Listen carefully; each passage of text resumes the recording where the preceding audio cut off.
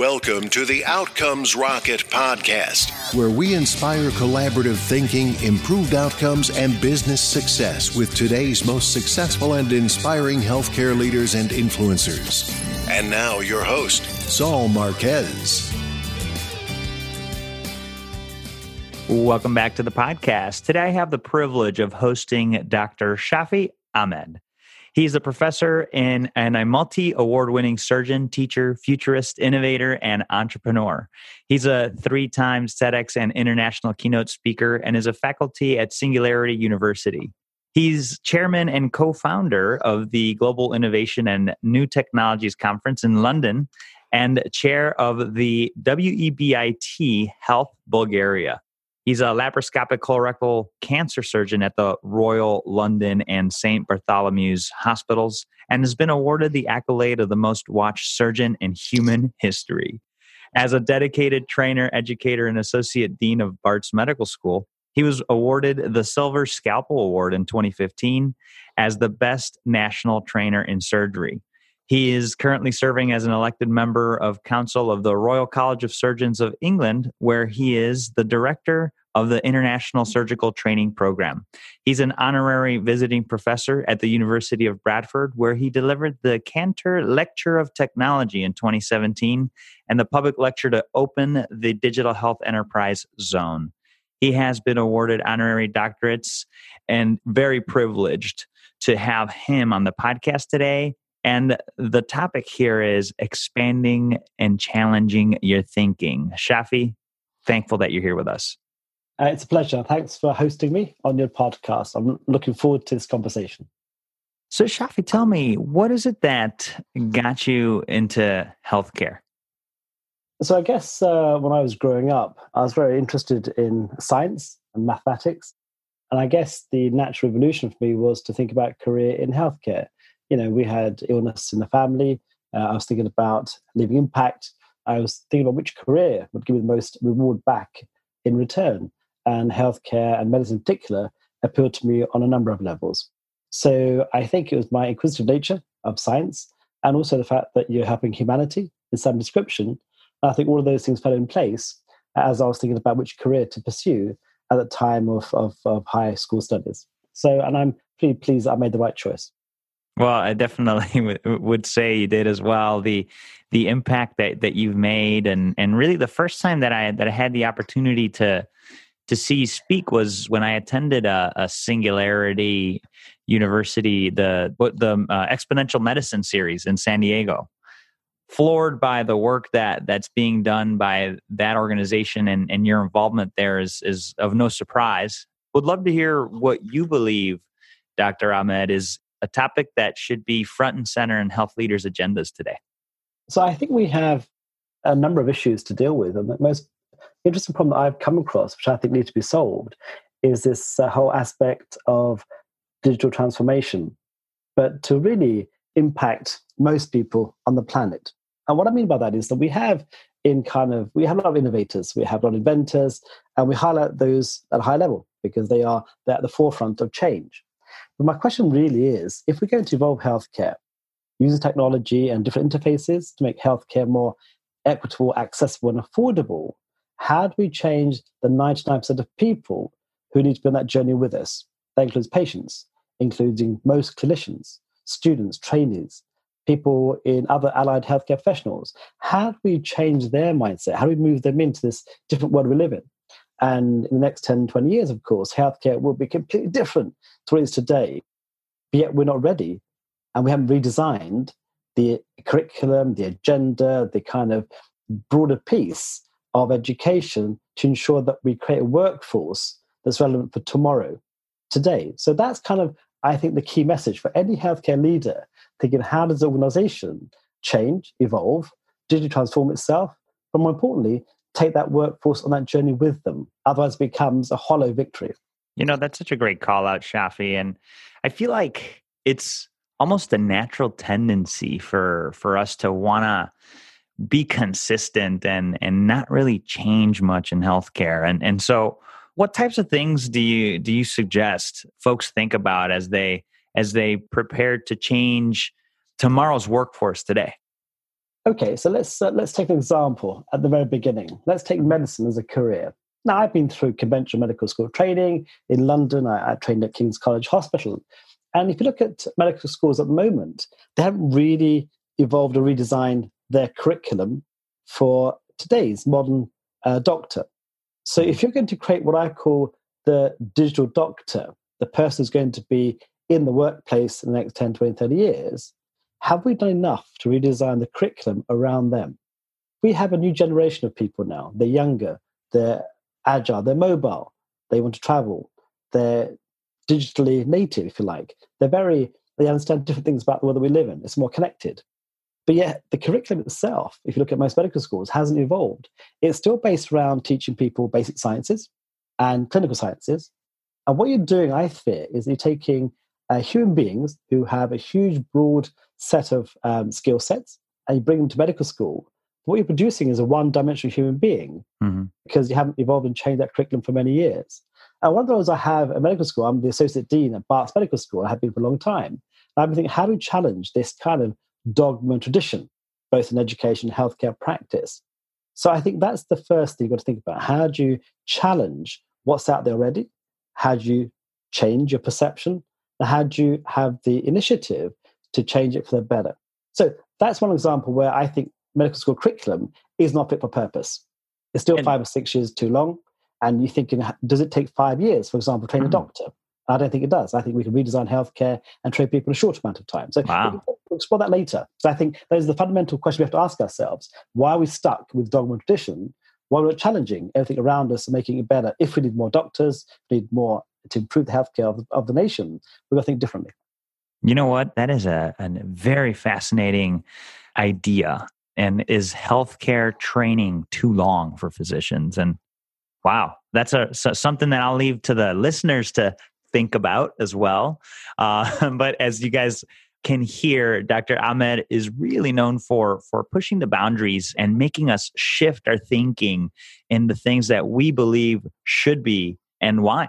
Why are they this way? So as we discuss the length of education or different things that are new, one of the things that I'd like to highlight, Shafi does an extraordinary job of showcasing the things that he learns and shares them right away. I feel like as a mark of a true leader, you're very involved with virtual reality, augmented reality in the way that you approach your practice. I'd love to hear how you've made a difference with some of those technologies. Yes, thanks for that. So it was very kind of you to say that. Yeah, so one of my kind of roles is to push that boundary, bring latest technology, not just about thinking about it, describing it and talking about it, it's implementing it. And that's the hard part of it, of course, in healthcare. How do you implement technology today at pace? And so the first thing I'd like to say about all of that is that if you think about the cycle of adoption in clinical practice, it requires innovators. Of course it does. It then requires this kind of period of validation before you translate. It's the old-fashioned way of doing a clinical trial. And a randomized clinical trial is the gold standard still to this day. But I would argue that's archaic. It's too slow, too cumbersome. And the way the technology is accelerating so rapidly, we have to redesign the whole clinical implementation to be much more rapid. So my thoughts around this is that we have to implement at pace. So innovation and validation and translation almost need to work in unison, together, at pace. Redesigning the way we adopt change, redesigning clinical trials maybe, and accepting risk and mitigating as far as possible to do this as fast as possible. So that's kind of my background, what I do. So things I have done, for example. So I think we need to challenge the way we educate people and the way we practice clinically. Let's take education first. At the moment, we have come from a long way in the back from the books and paper onto e-learning platforms. And for me, both virtual reality, augmented reality, or extended reality as an umbrella term are new platforms that we can use to facilitate training and education. At the same time, these facilities will allow us to practice clinically better. Because one thing is about the doctor-patient relationship that we have at the moment. I've been saying that for a long while. It's too expensive. Face-to-face contact, say between you and I or whatever, it's just too expensive. We can't afford it no longer. We have to think about how do we access healthcare professionals? Is it going to be virtually? Is it going to be AI interfaces? Is it going to be avatars? Is it going to be different way, using telemedicine or hollow presence systems. And I've experimented all of those, using my own body to hollow port. I've done virtual reality operations remotely, for example, telemedicine operations, so I can really scale up the way we teach people on a global scale. But it's to show that we can use technology today by thinking differently, implementing fast, and then mitigate risk as far as possible. And so my role I see in the kind of forefront of healthcare innovation is that translation. Yes, we have ideas, but how do you innovate in a big hospital like mine, Barts Health, the biggest trust in the UK, with the NHS system that can be archaic at times? How do you persuade that organisation to be more nimble and agile and to understand and to move and help and support your innovation? And that's why I think I've kind of tried supporting as far as possible. And I think people have enjoyed those experiences that I've come across and showcasing how we can use that technology today. Without a doubt. And it's your approach is brilliant. And I feel like a lot of physician leaders out there, struggle to get their voice heard nowadays in larger and larger systems, right? You got mergers and acquisitions happening left and right, and the physician voice tends to get lost. What message would you give to the physicians listening today, Dr. Ahmed, on how they could be heard? Yes, thanks for that. So I think, look, physicians themselves are at the forefront of clinical practice. They are the leaders. If you look at actually a lot of reports, you realize that hospitals that are run by clinicians, or at least supported in leadership by clinicians, do better because they understand the clinical side of things, they begin to understand the business side of things, and they add that value. So I think that's the first to understand that actually clinicians can make good leaders, both in clinical practice and in kind of the business side of an organization, as well as leadership. Second thing is to empower yourself. So I think human beings are interesting, and doctors are fascinating, of course, because we all have this ambition to keep improving. Mm-hmm. So one of the things that we find every 5 or 10 years, of course, it's almost as though we need to reinvigorate ourselves, do something different. And what we're not being able to do is actually challenge our minds every 5 or 10 years. We've become stale in our clinical practice. We do endless things over and over again by repetition because it's safe, it's comfortable. You make a reasonable income, you do your work, you get good outcomes, etc. But actually what we need to be doing with individuals at 5 or 10 years, actually, okay, let's sit you down. What's next for you? How to develop you as a person? How do we develop your role? How to become a better leader? What can we do to participate, help support that? And the hospital itself, the leadership should be going to every clinician and saying, okay, at 5, 10 years, let's sit down with you and think about your next 5 or 10 years. I think you get more out of people that way. At the moment, we're not, because we're driven just by a business-oriented approach. And basically, it's going to be monetization at the end, a profit, etc. But I think if you reinvest in people, you'll get more out of them. And perhaps you'll make the healthcare much better for a lot of people, and also retain their interest, their passion for much longer. We're getting burnout. We're seeing people leave the profession. We're seeing youngsters at the moment who don't want to actually go ahead and do medicine despite going through a medical school career.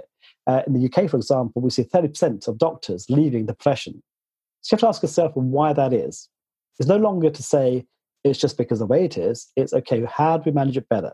And this is going back to my fundamental question of how do you get the best out of individuals and organization?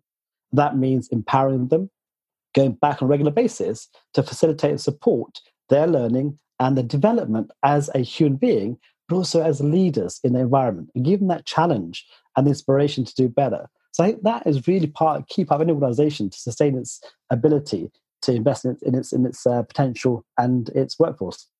I like that. It's such a great thing, and you hear that if watch them. What's that saying? Help them grow or watch them go. Right. Of course, yes. And so as we think about all the things that you've done in your career, Shafi, you've been at the forefront of surgery, technology, reform, and education. What would you say is a setback that you had, a mistake that you learned most from that you could share with today's listeners? Sure. I think there's many things we make mistakes of course, in clinical practice. You make mistakes. You learn from your outcomes. And as a surgeon, of course, and that's what defines me, I'm a surgeon first and foremost. On top of that, I do the entrepreneurship, innovate and educate. But ultimately, I'm a surgeon first and foremost. So when we look at pathways, made mistakes in the past, with clinical outcomes, with operations going wrong, for example, it's a real learning curve for all of us. One thing about surgery is that it's a very humbling experience. And I find that when you have a complication that's unexpected, or you haven't really thought about properly, or it's been just an error, and it happens, of course, in all our lives, you go back and reflect and say, okay, well, how can I have changed that? How can I have impacted and made it a better outcome? That's the first thing. The other thing, of course, in my own business side of things is making mistakes with startups. You have a lot of startups you set up with businesses, and you realize there's a whole process around that. And when you fail, and of course you fail big, and actually you learn a lot from those failures. But okay, what is it that we didn't design properly? Was the question answered? What was the solution? Was it fit for purpose? Did we have the right team around us to make it work? Did we have the skill sets? Or do we have the right motivation? Was it about the monetization of a product, for example? And so I reflect a lot on those things. Okay, well, actually, I've learned a lot from failure at startups and other experiences to make myself a bit stronger, but also be able to support others now in that venture.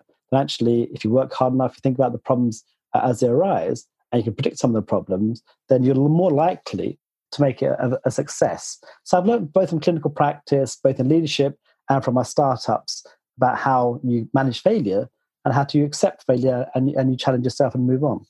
And no, I appreciate that share a lot, Shafi. And there's a bit of reflection there. There's thinking ahead. And, to what extent do you leverage mentors and people that can help in the process? I think it's important to have a good team structure and have a mentorship where it's available. And when I'm having difficulty or I'm having a problem, I have lots of mentors in every part of my life, whether it's my clinical practice, and I've been trained by very experienced senior eminent surgeons who I still will phone occasionally for advice. And I have no problems phoning up for advice. I think if you don't ask for advice, we don't ask for help, support, I think that becomes a bit dangerous. And I'm humble enough to accept that I need that support sometimes. In business and my startups and education, I have many other mentors who, again, I would approach regularly just to make sure that I'm thinking in the right way, just to really more about sounding my thoughts and to ensure that what I'm doing is holistic, it's rational. And also it's about being, I guess, more pragmatic about what you're going to be achieving and perhaps not overestimating your ability, and to ensure that you're being sensible and actually realistic about what's achievable. And I think those are things that I think ground people to ensure that they're not getting carried away with their work.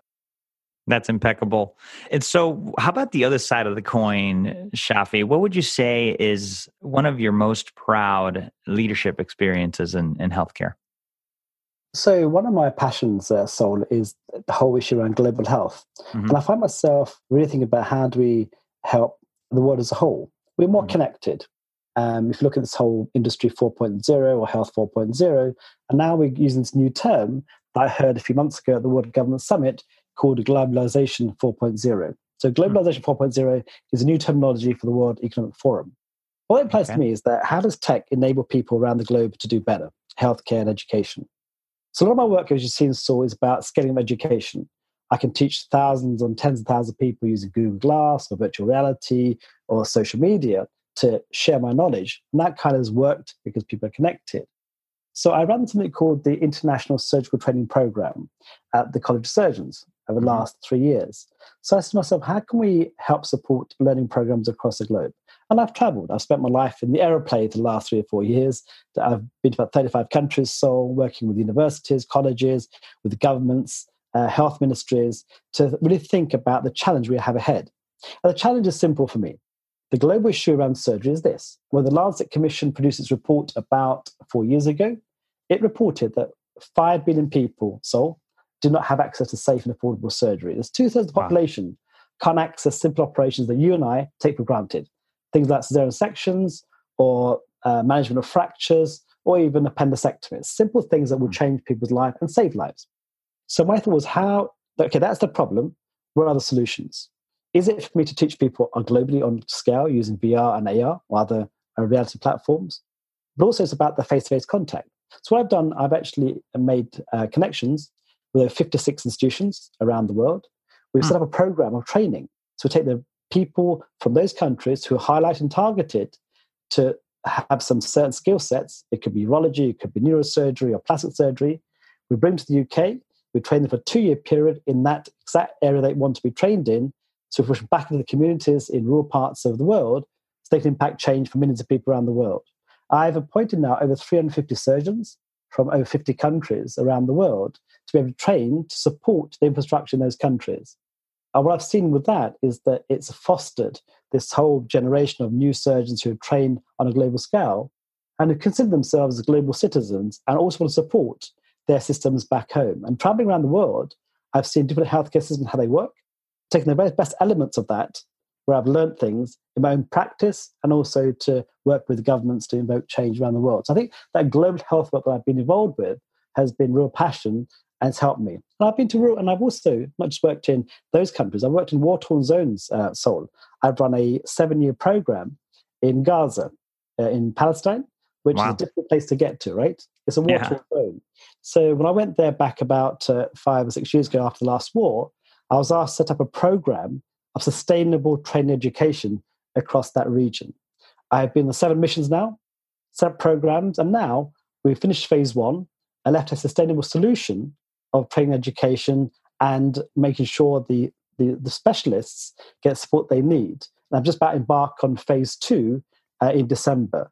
That's an ongoing program. How do we assist and support refugees, people in war-torn zones, using my technology and my skill sets in a way that we can help a population improve its health resource and outcomes. So that's been, I think, one of my greatest challenges. But also, I think I'm very happy with the outcome from those work I've done. Well, I think it's brilliant. And the way that you've sort of thought about this on a global scale and really the thing that really impresses me is this idea, right? You just assume, hey, you know what? School is this length. This is how long a physician trains for, and that's just the way it is. Why can't we challenge that? And like you have, Shafi, on a global scale to help these remote countries that have problems with access to get there. And this idea of a virtual classroom to scale education is just, I think, a wonderful thing. And it sounds like it's already improving patient lives out there. So are there doctors that have graduated from this already? Yes, of course. And I keep in contact with a lot of them, and they've qualified, they've graduated, they're impacting. And and I keep in touch with them on various levels. And what they will do, of course, they'll improve. They will then re-educate people around them, improve the standards in their local systems. And they're leaders, the innovators, they're leaders. And they'll go back invoking change in their countries. And there's one guy who I trained, who I brought to the UK, who went back to a rural part of Africa, where he was the only surgeon for about 1.5 million people in one specialty. You can imagine he needed certain skills to be able to help and support. But what he's going to do now, because we teach them about leadership, about the whole concept about where they are in the role, not just about the surgery itself. He'll go back and hopefully share those experiences with his colleagues and raise the standards. So it's a trickle effect, but I think it will have a major effect in the long term. And if you think about what that meant, let's just say 300 years ago, you would have to get on a ship and take people and resources there, to today where you could get on an airplane and you're working 15 years from now, Shafi, like you're just getting on it virtually. And I think that's outstanding and a great way to not just talk about it, but to do what you believe is going to change the way that we practice medicine today. So I want to give you a lot of credit for that. That's very kind. Thank you, Sol. Thank you. So as we near the end of our interview today, Shafi, we got a prompt lightning round followed by a book that you recommend to the listeners. You ready for that? Yeah, go for it. I'm ready, yes. All right. What's the best way to improve healthcare outcomes? I think you have to look at yourself, every process, every work that individually we do together as an organization, and try to improve every process. And I always ask the question about who wants to be mediocre in life. If you want to be mediocre, then actually you'll accept no change. If you want to be an adopter and a changer and a big thinker, you will challenge every process in front of you. And that's all that we can do together. That'll improve the outcomes. Wow. Love that. Nobody wants to be mediocre. If you're listening to Outcomes Rocket, you don't want to be mediocre. Challenge process, my friends. And what's the biggest mistake or pitfall to avoid? I think one is complacency and one is to lack humility.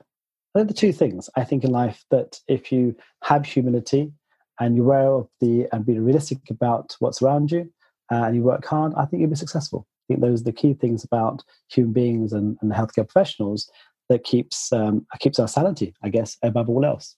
Mm-hmm. Love that. And how do you stay relevant as an organization despite constant change? Excellent question. I think what we need to do, we need to invest, as I said before, in humans, in people, in your workforce. You need to invest in education. You need to invest in people coming to talk to you about what's going on. Make sure we have innovators, inventors at the forefront of the organization who want to change.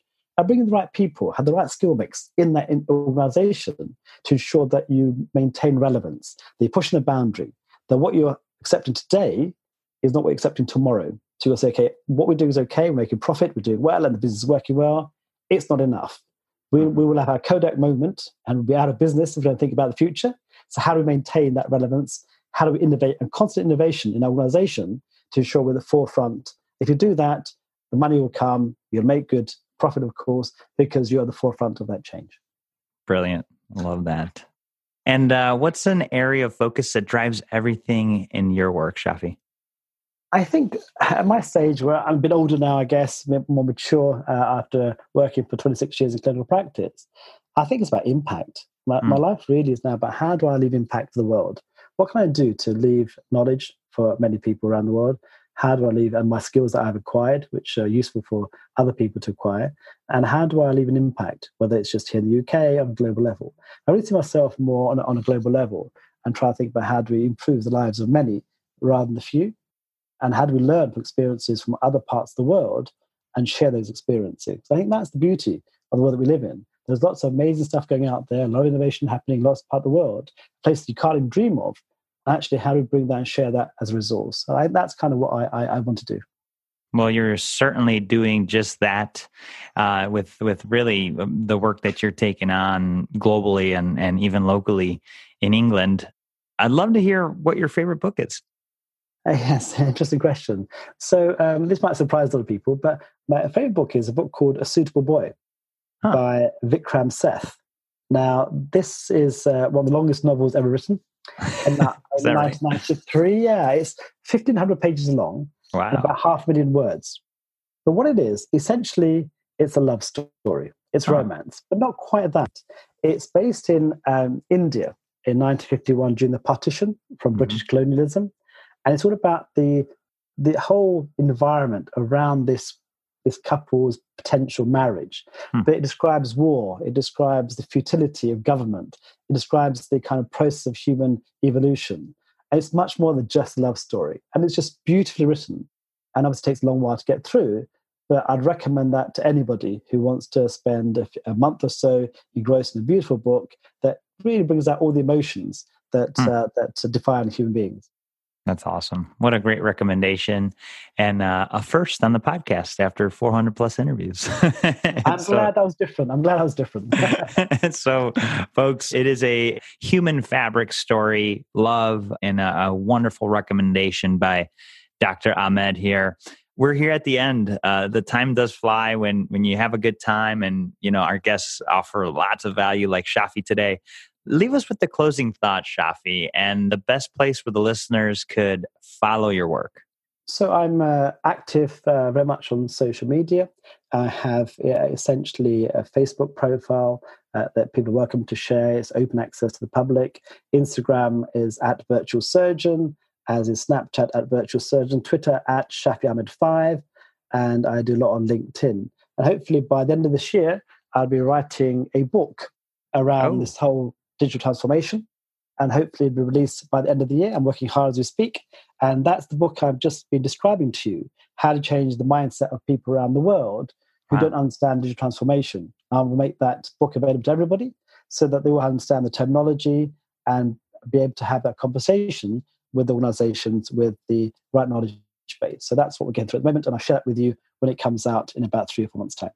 That is brilliant. Would love to have you back on to hear about that book, Shafi, because I definitely want to learn more about how you're doing the great things that you're doing. And I know the listeners do too. So with that, just want to give you a big thanks, Shafi, and looking forward to staying in touch. Great. Thanks. So a pleasure. Thanks for listening to the Outcomes Rocket podcast. Be sure to visit us on the web at www.outcomesrocket.com for the show notes, resources, inspiration, and so much more.